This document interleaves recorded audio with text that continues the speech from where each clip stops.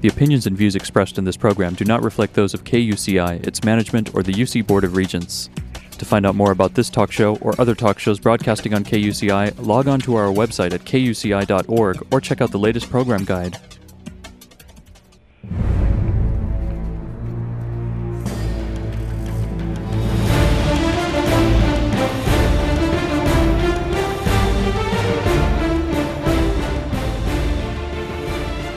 Good evening. You're listening to KUCI at 88.9 FM in Irvine and online at kuci.org. Welcome to Privacy Piracy. I'm Lloyd. I'm this show's engineer, and your host is Mari Frank. Mari's a local attorney and certified information privacy professional. She's the author of several books, including Safeguard Your Identity and From Victim to Victor, a step-by-step guide for ending the nightmare of identity theft. And she sits on the advisory board of the State of California Office of Privacy Protection. She's also a sheriff reserve here in Orange County, and she's testified many times in Congress and the California legislature on privacy and identity theft issues. And you may have seen her on Dateline, 48 Hours, NBC, ABC, The Aurelia Factor, Geraldo, Montel, many other shows, including her own 90-minute PBS special called Protecting Yourself in the Information Age. To learn more about this radio show and our great guests, please visit kuci.org/privacypiracy. Hi, Mari. Who's your guest tonight? Well, we have a guest who's a repeat guest, and we are so lucky to have him back. He is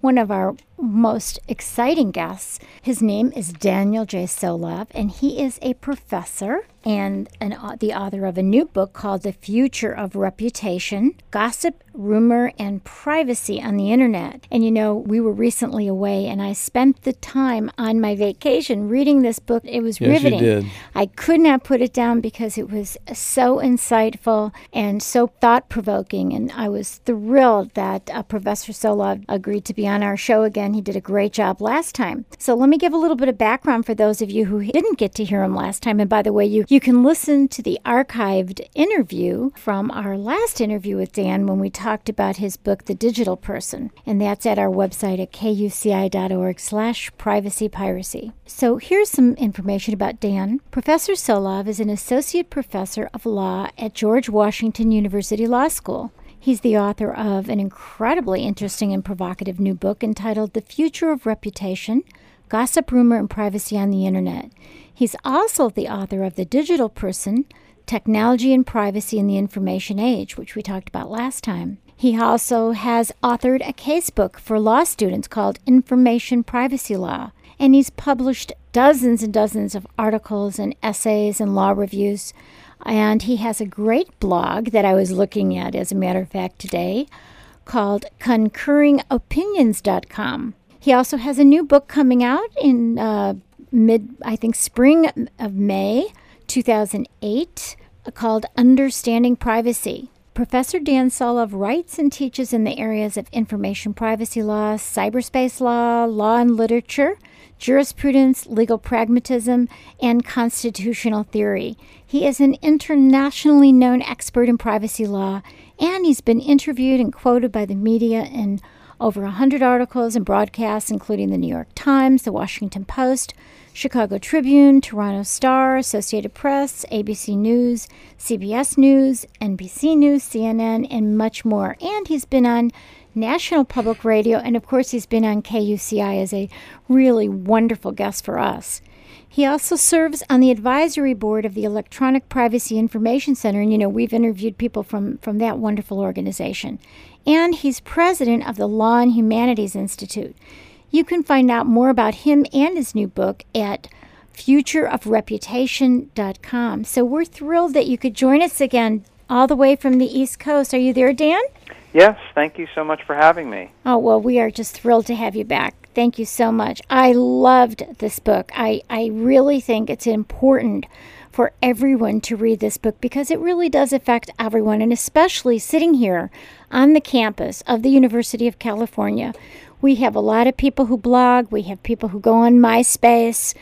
They belong to Friendsters, and I don't think they have a clue of the ramifications of what they're sharing and how it might affect them in their future life.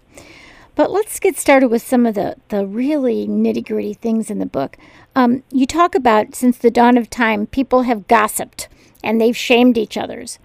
So how has Google and the internet changed the dimensions of this type of crazy human behavior? Well, I think that for a long time, gossip would be relatively local. People in your social circle might gossip a bit about you or spread some rumors, and a few other people would know it, and you could move away, or memories would fade, or when you left high school or college, it just became irrelevant and it would die away. But what we're seeing today is that when people are gossiping and spreading rumors online, it's very different. Instead of fading away, it's now preserved forever online. You can't escape it in that no matter where you go in the world, you can find this information by doing a Google search under your name. And so gossip, which used to be local and fleeting and temporary, is now becoming permanent, widespread, and something that will go wherever you're going to go and will never, ever go away. You gave a great example about the girl with the dog poop. Why don't you tell that story? And that's how you start out in your book, too. Exactly. That's the story I used to open the book. And it's actually the story that when I first read about it a few years ago, it's the story that inspired the book. And basically what happened was it began in South Korea. A young woman was on a train with a little dog, and the dog had to go to the bathroom, and the woman was in a hurry and didn't clean up after her dog when she left the train. Well, obviously this was relatively fairly rude, and one of the train passengers snapped her photo with a cell phone camera, put it up online, and then what happened is really amazing. Everyone starts jumping in and adding details about her life, criticizing her, attacking her online, information about where she lives, her phone number, and so on is posted, and she starts being harassed. And ultimately actually drops out of her school and experiences just a kind of sort of a tremendously harsh reaction. And this actually spreads worldwide. It gets reported on in the United States, written about in the mainstream media, and so now what she is forever known as the dog poop girl. Right. And this is something, it used to be the case where, certainly someone who does a rude act should be shamed. I think that, typically what would happen is that people would give you an angry glance or say that what you did was rude.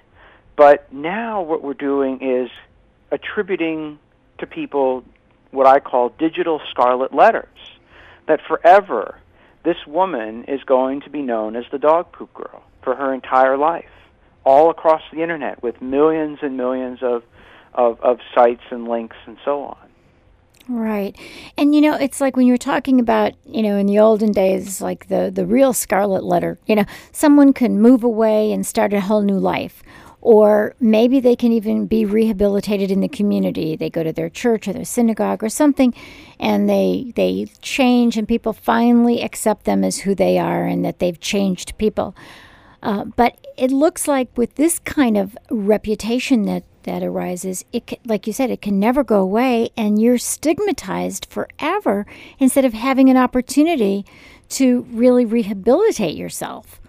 Exactly, and I think that it used to be the case that when people lived in the small communities, everyone knew everything about each other. And that came with some privacy issues, but it also came with some benefits in that it was true that everyone knew everything else about each other, but you also knew the whole context of a person's life. When you judged someone, you knew everything about them, and you could make a judgment based on a kind of full context on a person's life. But today, we really don't have that kind of knowledge about a lot of people. People are largely strangers to us. And so then when we find a bit or a piece of information, and that's the only thing we really know, our judgments tend to be more harsh. We tend to be less forgiving because we really don't have a basis to know the good things about a person. So with the dog poop girl, I mean, we don't know anything good about her or any of the good deeds she did. We know one thing, and that was that she was really rude and inconsiderate. So I do think there's a difference in today's modern society when we have information circulating about people. And exactly. And maybe if it was in a small community, she could say, hey, I'm sorry, it was stupid, I was wrong, I learned my lesson. But you just can't do that on the internet because you're never going to really be forgiven very easily, especially after it proliferates and people start adding more harsh criticism and nastiness. Yeah, I mean, it's very, very hard to kind of clean up or get rid of rumors online. And some people will say, well, you can just post good information about yourself online. But there's no guarantee that the good information is going to be as popular as the bad information. And the more popular information is on the internet, the more likely people are to find it. Search engines like Google don't rank things based on how true they are. They rank them based on how popular they are. Right, right. So in this whole notion of privacy, how do we view or how do we define privacy now in this information age with the Google? And I mean, we talked about that with the digital person, but now we're getting to a different level altogether when we talk about privacy. How do you define it? Well, I think older understandings of privacy used to see it as about hiding secrets, that we would hide secrets from the world, and that if you really wanted something to be private, you lock it in a closet. But the minute it gets out, the minute the skeleton gets exposed to another person, then you assume the risk that they could betray you, or if something is exposed at all to the public, or you're out in public and someone sees you, that's it. It's entirely public. And I call this old understanding of privacy the binary notion of privacy. It tries to say things are either 100% private or 100% public, and the difficulty with this conception is that it doesn't really work well for our modern world given modern technology. A few examples. One is suppose a person is out in the drugstore and buying a bunch of items and drugs and hygiene products and so on. You're out in public. But now suppose someone comes along with a high-resolution digital camera, snaps a photograph of your shopping cart, and inventories all the items that you've bought and posts it up there with a picture of you, your name, your address, and here are all the items that you're buying. Well, that pushes beyond your expectation. It's true that you are in public, but you're not expecting, you don't want the contents of everything that you buy to be displayed to the world. And so we do actually have expectations of privacy in public, or at least expectations that certain kinds of disclosures and certain kinds of scrutiny won't befall us. We expect that people will not be scrutinizing our every move. Another example is that in American law, it's generally the case that if you tell a friend a secret, or you tell a spouse a secret, or a boyfriend or a girlfriend a secret, and they decide to blab it to the world on the blog, that is generally understood that you have assumed the risk that you could be betrayed, and it's your tough luck. Oh, I know. I remember when you had in the book about Dr. Laura.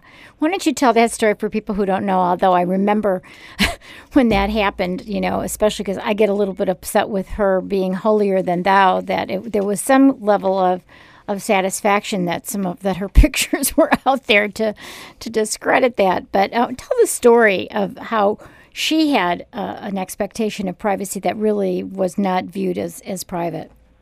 Certainly. Well, Dr. Laura, for those who don't know of her, is a conservative talk show host, radio, and she preaches family values and is a very staunch preacher of morality. And no sex before marriage, all that kind of stuff. Exactly. Yeah. Well, what happened was one of her ex-lovers from about 20 years in the past sold nude pictures of her, including some of her spread eagle and some very provocative poses, to a video voyeur website. And the website took the pictures and posted them on the website. Well, obviously, she was not happy about this. She was very upset, and she sued to try to get the website to take down the photographs. And the court held that she had no ability to take the photos down because of First Amendment grounds. Now, what's interesting in this story was that the website, when it posted the pictures, a number of other video voyeur and porn websites said, we want these pictures too. So they snatched the pictures from the site and copied them and started posting them on their sites. Well, the original site that bought the pictures sued the sites that took the pictures, saying that you have no right to post our pictures. Right, it was a copyright infringement. Exactly, and they win. They won. And the head of the video voyeur company even said, if Dr. Laura herself wanted to post these pictures on her site, we'd sue her. Right. And it illustrates, I use this case to illustrate the kind of stark contrast in the way the law protects privacy in this country. The law gives very strong protections to copyright and very weak protections to privacy. And the way pictures work is that the person who takes the picture has copyright protection in the picture, not the person for whom the picture is taken. The person who's the subject of the photo, they get privacy protection. And if you have a choice between privacy protection and copyright protection, choose copyright, because copyright gives you a ton of protections and privacy gives you a much more weak set of protections. And one thing I argue in the book is that we really should rethink this a bit. I actually think that the law of copyright provides too much protections in a number of cases, and I think the law of privacy protects too little. But arguments that the law really can't protect privacy strike me as a bit flawed, in that if we look over to the law of copyright, we see that the law kind of does provide really strong protections. It's just a question of what we want the law to protect and what our values are, and I think our values should be much more on the side of privacy. Exactly. So I guess if somebody takes my picture, I must tell them that that they can only take that picture if I own the copyright. At this point in time in the law, correct? So that I own the copyright. Yeah, well, the difficult thing there with pictures is we don't want to stop people from taking pictures, and the minute you capture someone in a scene, all of a sudden you can't use your pictures, or that you've violated their privacy. Right. On the other hand, I do think that there should be some greater protection when someone's pictures about things that they're doing that are private are not put up on the Internet, which is becoming easier and easier now that everyone's walking around with cameras.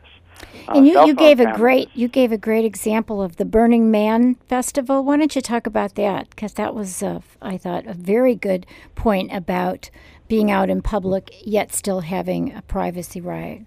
Exactly. Well, the Burning Man is a festival that's held in the desert every year, where a group of professionals and techies and artists all go out and have a celebration of sorts. And the desert's an isolated place, but a lot of people attend the festival. Every year it's grown, and I think the last time it was something like 30 or 40,000 people who were there.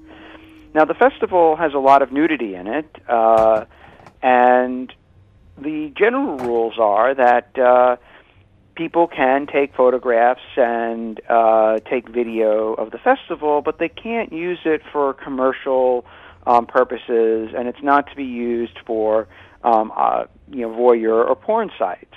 Well, a video voyeur company wanted to make a porn video or a voyeur video of the Burning Man Festival, and applied for a license to do this, and the festival organizers said no, but they went ahead and did it anyway.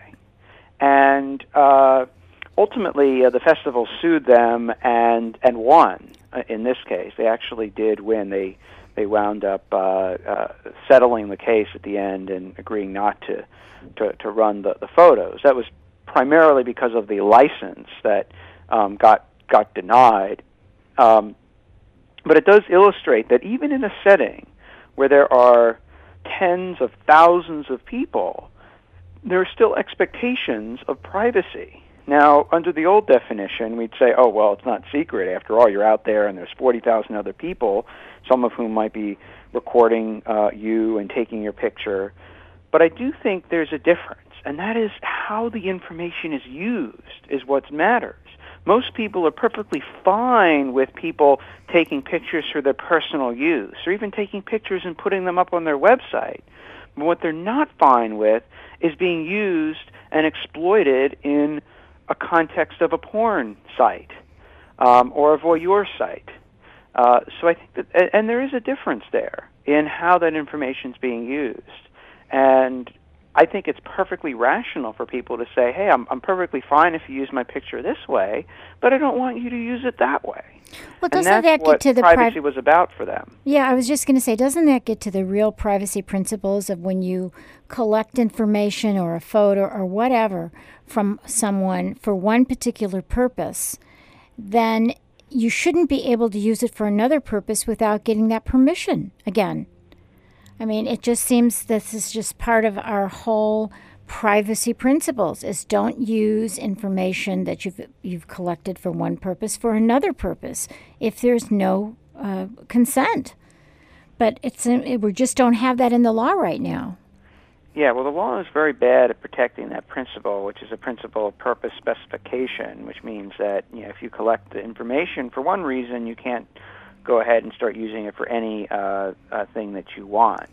And in this case, it sort of goes to, I mean, the video voyeur company wanted to, make these recordings for the purpose of using them in the site, but that just because information happens to be exposed to others or is used in certain ways does not mean that, it has to be binary and all or nothing.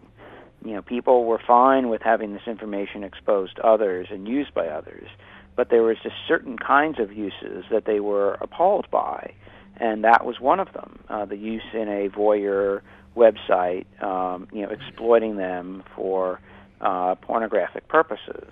And I think that people should have the ability to say, yeah, I want to allow people to use it for artistic reasons, but not for these other reasons. Doesn't that get to the whole issue of privacy in the information age, meaning that we can actually have some control over our personal information, that there is that control? I know when you talked about the Facebook fiasco that happened in 2006, why don't you talk about that? Because there's a lot of people on Facebook that reveal a lot of sensitive information about themselves. But tell that story. Well, Facebook decided that it was going to come out with a new feature called News Feeds. News Feeds was a thing that would announce to everybody's friends all of the changes that someone made to their profile. And normally, if you made changes to your profile, you'd make them, and unless someone was really watching and paying attention to what you were doing, they wouldn't really notice every little minor change. Well, News Feeds basically announced these changes. What resulted, well, first of all, Facebook thought, oh, what's the privacy harm, right? People's profiles are public. Their friends already see their profile anyway. Therefore, These are probably the least, privacy conscious people. Yeah, exactly. The least privacy conscious people that you could have. But they were surprised. What they had was a massive protest where hundreds of thousands of people started complaining about this, calling it akin to Big Brother. And Facebook ultimately wound up making a change in this, and were really taken by surprise. But I think that what this demonstrates is that people had a different understanding of privacy. As before, it wasn't the old understanding that once something's exposed to the public, it's therefore not private. But it was that they understood privacy in terms of accessibility. That what privacy wasn't just the exposing information to the public, and therefore it was suddenly 100% public. What they realized is that a lot of the small changes they made to their site were relatively inaccessible, in that unless someone spent the time to scrutinize the site and compare it with older versions, they weren't going to pick up on a lot of these changes. So you'd make the changes, and by and large, they'd be kind of like a needle in a haystack. They'd be obscure. And once you take away that obscurity and start announcing these things, you change the whole ball game to some extent. And things that you expected to not be noticed suddenly are noticed by everybody. I think you gave an example. Yeah, you gave an example of how somebody who maybe took a friend off their list, they wouldn't want everybody to know about it. And it would just kind of be more discreet if they did it. But the fact that this news feed was, publicizing to everyone every little change that they made in their profile was pretty abhorrent for them. Exactly. Yeah, that's amazing. We're speaking with Professor Dan Solove, who's an associate professor of law at George Washington University School of Law. He's the author of this wonderful book that we're talking about, very provocative, The Future of Reputation. It's called, I'm sorry, I got it sitting right here. The Future of Reputation, Gossip, Rumor, and Privacy on the Internet. He's also written other books, The Digital Person, Technology and Privacy in the Information Age, and Information Privacy Law, and he has a new book that'll be coming out soon, Understanding Privacy. Dan, let's talk some more about what I have to tell you. What I really loved about this book, even though you're a law professor, and even though me as an attorney, I was interested in the privacy law, you made this so user-friendly. So it doesn't matter about if you know anything about the law. You explained it in such a user-friendly way. It made it very, very readable for anyone who would be interested in these outrageous things that are actually happening in our society right now. So I just want to, compliment you for that, because I remember back in law school, I don't think my professors could really make it as easily understandable as you do. So that's what's great. Well, thank you very much. It was certainly my goal I really thought that these issues affected, obviously, not just law professors, but everybody. And I really wanted to write a book that, regardless of your knowledge of law, regardless of your knowledge of blogging or social network websites, that you'd be able to understand what's going on and have the basic tools in the book to talk about it and discuss it. And I think that I tried to use a lot of stories Yes. to basically get people thinking about these issues, because that's really what the book is about. It's primarily a book to kind of spark debate and get people thinking about the future that's developing before our eyes. I have to go back when you were talking about the history and how people used to resolve affronts to their reputation with dueling. First it was brawling, and then it was dueling, and dueling was considered an honorable thing, even though it was illegal. Talk a little bit about that, and I thought that was fascinating. Well, I think that protecting reputation is something that is incredibly important, and unless the law is going to do it, there has to be some outlet for people. People are going to want to find an outlet to protect their reputation, because reputation is so important for people's lives and livelihood. Without a good reputation, you might not be able to get a job, or might not be able to get a loan. You might be shunned by the community. So it's something that's very, very important, and people will protect, as one of the most valuable things that they have. Well, you did have this culture of dueling that existed for centuries, and it primarily occurred with wealthy elites who would fight duels to protect their reputation. And these duels had developed a fairly elaborate set of rules and customs that would apply for the dueling. And it used to be popular in America. In fact, Alexander Hamilton died during a duel with Aaron Burr. It was actually a duel Hamilton didn't even want to fight.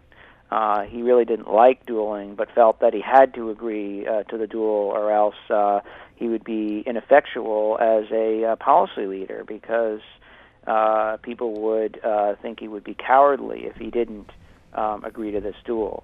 And so he agreed to the duel and ultimately perished in the duel. And one of the things that the law tried to do was to try to stop the practice of dueling. But it was very difficult for a long time for the law to succeed in stopping dueling. People continued to duel even though they realized they could be criminally prosecuted for dueling or for injuring or killing someone during a duel. And that's because, again, they thought their reputation was more important than that. Ultimately, the law changed and dueling has died away. And when people want to rectify their reputation, they will use privacy law and defamation law. One of the things I talked about in the book, though, is that with the increase in blogs and social network websites and the gossip and rumor that's flowing about them, it's becoming harder for people to use that law to protect their privacy. And so the law, which had sort of achieved an ascendancy, is now in a bit of turmoil, and I think needs to be strengthened. Yes, because if someone destroys your reputation online and they don't have any money, it costs so much to sue somebody, what is your remedy, really? Well, there's not much. The difficult thing is that for a lot of cases, yes, if a teenage blogger blogs about you, and most likely they're not likely to have deep pockets and be able to pay much of a judgment, suing them is going to be a very expensive proposition. It's going to take a long time. It's going to further publicize the thing that you don't want publicized, and ultimately you're not going to get a lot of money in return. All that said, though, I do think that the role of the law is not primarily in the money damages that you're going to get. The role of the law should really be to create incentives for people to be responsible when they write things online. That's what the law should do. Except if, and you did talk about this in your book, and except if the damages are already so great. I'm thinking about people who I have helped whose identity has been stolen and their reputation has been ruined online. It has been proliferated by governmental agencies that just didn't give a darn, even when he told them what happened to him. And literally, one of the people I'm thinking about right now was, his damages were horrendous, destroyed his reputation, destroyed his career. Then we're talking about real damages. Well, when you have instances like that, I do think that the law is a tool that people can use to sue. When it comes to a business that has destroyed someone's reputation, or the government, I think that lawsuits are a great tool, and they have money to pay. So I think that it's definitely something that people should resort to and use to protect themselves when their reputation is trashed by the government and by businesses. The difficulty comes in when you have bloggers and people using social network websites. A lot of them don't have that much money at all. You have some 15-year-old kid who's blogging about a friend or an enemy and saying gossip and rumor. Right. Suing that person is not like suing a big credit reporting agency or a government agency, and so they're not going to be able to pay. Right. That doesn't mean that the law can't help or function in that case. It just means that at the end of the day, you're not going to, if the primary purpose of the lawsuit is to have monetary redress for your injuries, you're not likely to get it from the 15-year-old blogger. Right, right. And what you talked about, what was even more important is taking the negative, erroneous, or whatever it is, kind of information about the person that is destroying them, to taking it down. And that's a problem when a company doesn't want to do that. That gets to the issue of privacy balancing with free speech, doesn't it? Yes, and that's one of the difficulties that I encountered in writing the book and in addressing this problem, is that it's not the case where you have good versus evil, or an instance where there's something that's clearly a value that we want, and we have to protect that. In fact, it's a clash between two things that are immensely valuable: privacy and the protection of reputation on the one hand, and free speech on the other. And we want both of these things, and both are very important values. And so if we protect privacy too much, we start to chill speech, and we don't want to do that. If we protect speech too much, then we provide people with no protection of privacy or their reputation. And so a really delicate balance has to be established between the two. And that's something that I'm trying to establish in the book. And one of the difficulties is, the more you have the law get involved, the more the law starts making people liable, the more likely it is that people start to be chilled or feel that they can't say what they want to say. And so what I try to do in the book is recommend a course where the law can be stronger, yet at the same time not try to make people reticent in the kinds of things that they might want to say. Yeah, you talked about some of these websites where, women can complain about men and put up all this information. We actually had a woman on our show who wrote a book, and she has a website where women come and complain about the liars and the cheaters on our website. And I asked her the question. I said, well, what about the fact that some of this stuff may not be true? And she said, well, they can write to us and talk to us about it, but really and truly, we don't have any duty to take anything down. But I think you talked about that in the book, that when someone does have a problem with a website, how do they get them to take it down? I mean, that's the issue, is are they going, you talk about them being, that they should take it down, but there's no requirement for them to take it down, right? That's right. Well, the law has if you're the one who said it, then you could be sued, and you could be forced to take it down, or if you don't take it down, you could be sued. If, on the other hand, you're not the one that said it, but someone else said it on your site. So there are a lot of sites that are cropping up where the people who make the site, they're not posting anything. Right. They're asking other people to post other gossip they know about other people. And whenever someone else posts on your site, as long as you're not the one posting, you're not liable for the things that other people are going to say. And that is because of a law called Section 230 of a law called the Communications Decency Act. It was passed back in 1996. And this immunizes people for comments made by other people.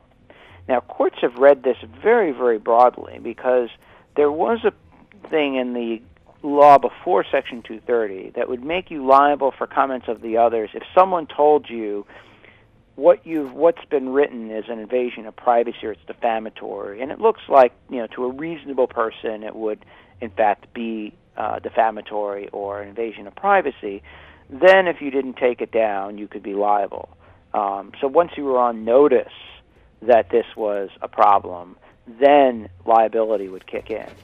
But this law has been read by courts to, in fact, wipe that out as well, which basically means that someone posts a defamatory comment about you on my blog, and you beg me and plead with me to take it down, I can say, take a hike. Right. And there's nothing you can really do about that. Now, I think that's way too extreme. I think the law is overprotecting speech in these instances, and I think we really do need to reestablish a better balance so that that's not the case. But it is true that if you do find your information up there online, there are some sites that will voluntarily take it down just because they'd rather not get into a tussle with you, even though they'll probably prevail under Section 230 if you ever sued them. Other sites really take their immunity very staunchly and say, no, we're not going to take anything down. Whether you like it or not, we don't care because we're immune. And even if someone does take it down, if it's been up for a long time and the victim doesn't know about it, it could be copied or archived or whatever. I mean, how do you ever even know where this stuff is? Well, one thing you should do is what's known as a vanity search. It's a search in Google under your name. It's something that I think people should do with greater regularity. And I think people should search under their name. They should search under their kids' names. They should see what is actually out there about them. And once they discover it, it's much, much easier to nip something in the bud when it's only on one or two sites than when something really goes viral on the Internet. And what I mean by going viral is that sometimes something becomes incredibly popular on the Internet and everyone starts linking to it and writing about it, and it starts getting on hundreds and sometimes thousands, sometimes even millions of sites. And I've seen this happen before when information has gone viral on the Internet, and it's truly an amazing exponential kind of spread of information. It's astounding how fast something can go online. Certain videos, for instance, someone posts a video on YouTube. Sometimes these videos can be watched millions of times in a very short amount of time because everyone starts talking about it and linking to it, and the more people that link to it, the more people that read them, and they start linking to it, and it just really starts growing and growing. The opinions and views expressed in this program do not reflect those of KUCI, its management, or the UC Board of Regents. To find out more about this talk show or other talk shows broadcasting on KUCI, log on to our website at kuci.org or check out the latest program guide. If it were just on one or two websites and she discovered it, then she might be able to get it taken down before it opinions and views expressed in this program do not reflect those of KUCI, its management, or the UC Board of Regents. A horrible example of that. Was he a Yale law student a Yale student who wanted to become an investment broker and did a video about himself that was kind of egotistical and sent it to this investment broker to apply for a job, and then what happened is somebody within that prestigious company put it on YouTube and it totally destroyed him.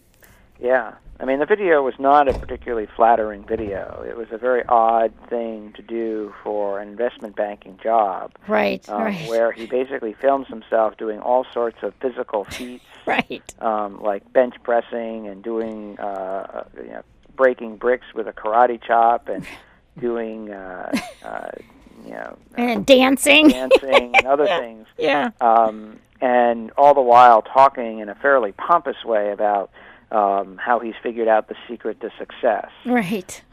And obviously this is, certainly, so silly that he was mocked around the company, all over, not just the company, but it got out on YouTube and elsewhere. Right. So everyone's, mocking him, and it's hard now. If you do a search for his name, you're going to pull up all sorts of things attacking him. And at the end of the day, I mean, I do think what the video was incredibly arrogant. I do think it was a very kind of funny video in that it doesn't really demonstrate his ability to be an investment banker. It demonstrates that he's very, very pompous and probably someone you don't want to hire. On the other hand, I mean, he was just a college kid, and sometimes people change, and they do stupid things, right? And then they learn from it. But maybe he'll learn a lesson in the future that it's not good to be pompous, and he will not be that way in the future. But at this point, forever, he's going to be memorialized in that way. And this was a video he did not post himself online. He sent it to a company as part of his resume, and someone at wherever he sent it posted it online. Right, and that was like, he gave it for one purpose, but obviously they went and sent it out publicly, so he expected that it would just be seen by that organization. And so that again went beyond what he expected. Yeah. Which, there's some kind of, my heart went out to him, even though he was a pompous little creep. To do that, it still was, I thought, way beyond what should have happened. So let's talk a little bit about blogging. I know you have a blog. Are you, I looked at your blog and it looks great and interesting stuff. But what about blogging? Who's blogging? I don't have a blog. So I just, I found it really interesting, and I'm sure a lot of the people listening to this do have blogs. Tell us about blogs. Who's blogging and what are they doing? Well, I think this is one of the really interesting time in history because for most of human history, people didn't have the ability to spread information around the world or spread it really widely. And then we saw the development of the mass media, which actually gave people the ability to broadcast things to millions of people at a time. But they've always been in the hands of elites, and the average person isn't going to be able to get to say anything they want on national television whenever they want. But blogs now allow people, anybody with an internet connection, to reach potentially a worldwide audience. They can say anything and get it out there. They're becoming a broadcaster, a publisher to the world. And I think this is, on the one hand, really amazing. I love blogging. I think it's great. I think a lot of the people who are blogging would ordinarily not get heard by the media, and now they can be heard. And I think that's a wonderful development. And the things that are written on blogs can be incredibly insightful, interesting, and you have a lot of expert commentary on various things where ordinarily if you hear a story, you get the person gets a sound bite or like a sentence. But now actually you have experts who are really opining about the various news events, and it's great because you're getting analysis that is first-rate and incredibly intelligent and insightful. So I think the things you can get on blogs are wonderful, and blogs have really taken off in the past 4 or 5 years. We've gone from hardly any blogs to millions, tens of millions of blogs. But then there's the dark side, too, that you talk about. And I'll tell you, just today, I was looking for something on the internet on the Orange County, some of the new rules for the Orange County Superior Court. And when I put in Orange County Superior Court and I into Google, a blog came up. And this blog was, get revenge against these judges. If you've been destroyed by these judges and, join the blogs to get your revenge. And I started reading these things that were almost inciting people to go and kill these judges, for paternity and child support and spousal support, all these horrible things. And I thought to myself, well, yeah, there's this, incredible excitement about these wonderful things that can happen on blogs, but there's the dark side as well.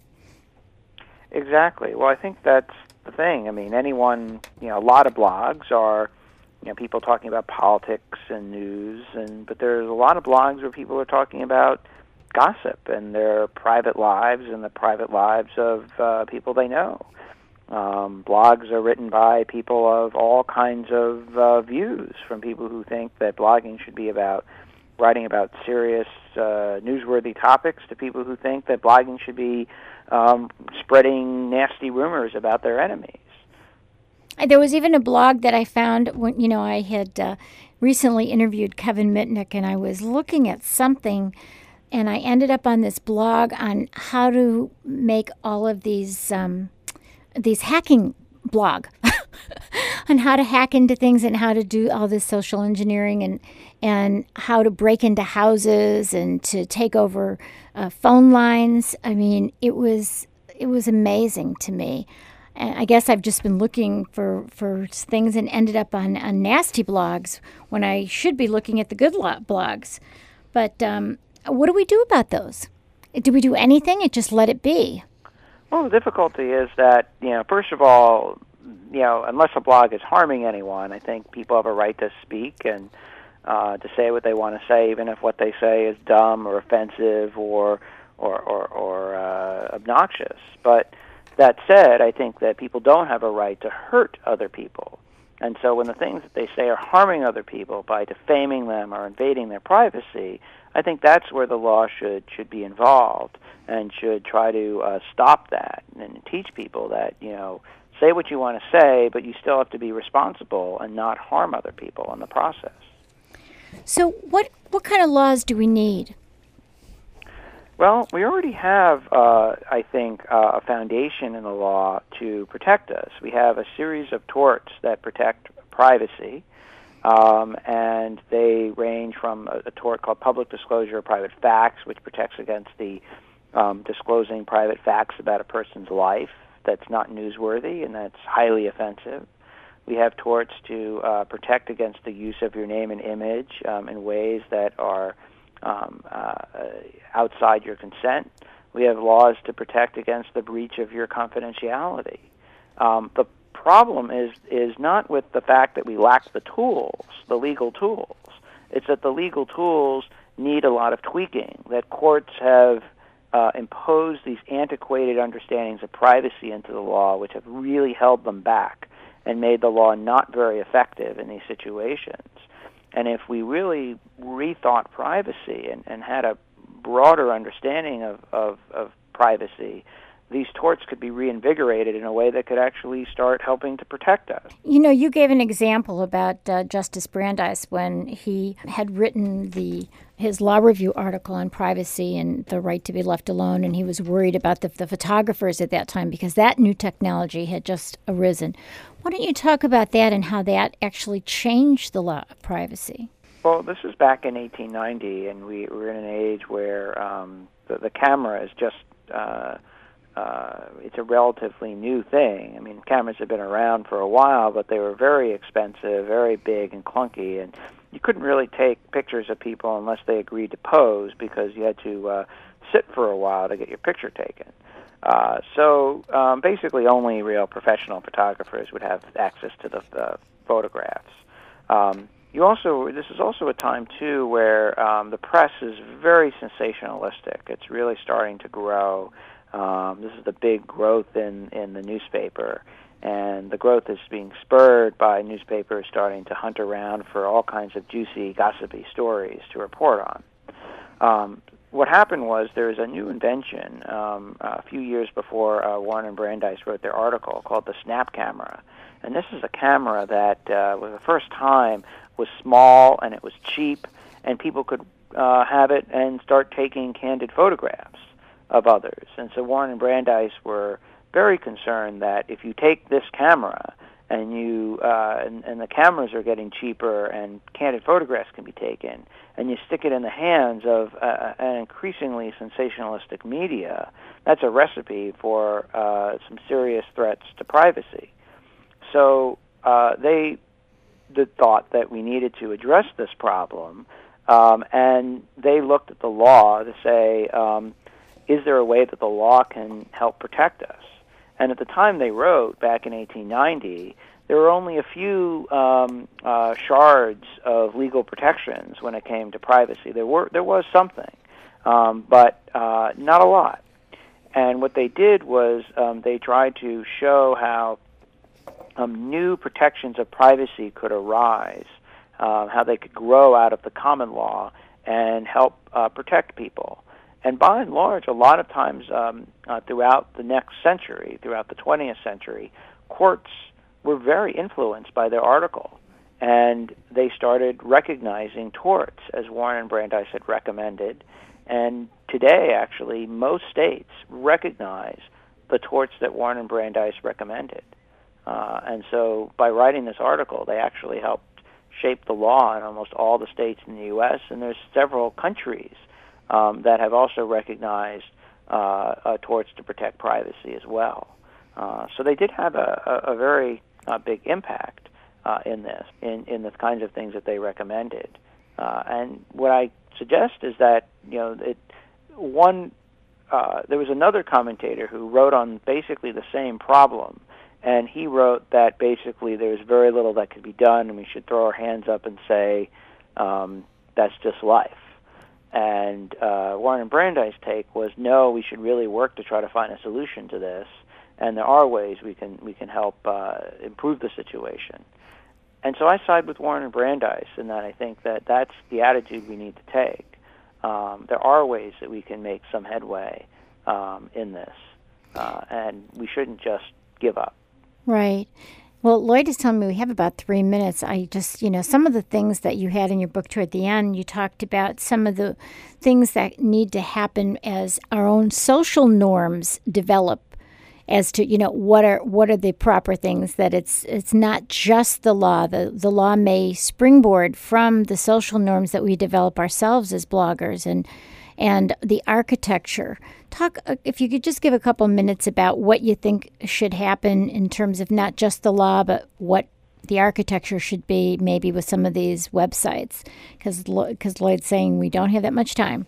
Okay. Well, basically, I think the law alone can't solve our problems. What really needs to happen is that we need a change in norms, that people have to realize that when they blog or they use social network websites, they need to understand this is something that has consequences, this is something they need to do responsibly, it's something that parents need to teach their kids about. A lot of parents are clueless about what their kids are doing on these sites, but they'll be concerned about how their kid might be driving, but not concerned about what the things that the kid might be doing online. But these things that are happening online could really affect someone for their life and could affect other people. They could be harming other people. And so being aware of that and thinking about that and teaching people to be responsible and helping people understand the consequences of this, I think could help go a long way to shaping norms to make people think that when they start writing, this really does have effects. It seems to me, Dan, that most of the parents are even clueless. Most of our kids know more about blogging and doing all these things than many of the parents. And so it almost seems like we should be teaching this stuff in the schools, because a lot of the parents are clueless as to a lot of the ramifications themselves. Absolutely. I do think this is something that people need greater awareness of, because I don't think that they're thinking about the full consequences on this. So one of the impetuses for me to write this book was to tell people, here are some of the cautionary tales, here's what's going to happen, here's some of the kinds of things that are happening or that could happen. And I think in sort of hope that if people read the book, they'll be aware of what's going on and what the consequences could be. And so hopefully it'll be sobering and educational. Well, that's exactly right. We want people to read The Future of Reputation, Gossip, Rumor, and Privacy on the Internet. Dan Lloyd says that's all the time we have. I'm going to have you back for the new book, for sure, when that comes out. And we're linking to your website so that people can find you. And, of course, they can find your book and learn more about this. And we thank you for the wonderful writing that you've been doing and all the great work that you do in privacy. We really appreciate you very much. So thank you, Dan. Thanks so much for having me on. Okay. We'll talk to you soon. You've been listening to Daniel Solove, who is a law professor at George Washington University School of Law, and he is the author of The Future of Reputation. You're listening to KUCI 88.9 FM in Irvine and KUCI.org on the net. Visit our website to see our VIP guests and listen to interviews and download podcasts at KUCI.org/privacypiracy. Thank you. The opinions and views expressed in this program do not reflect those of KUCI, its management, or the UC Board of Regents.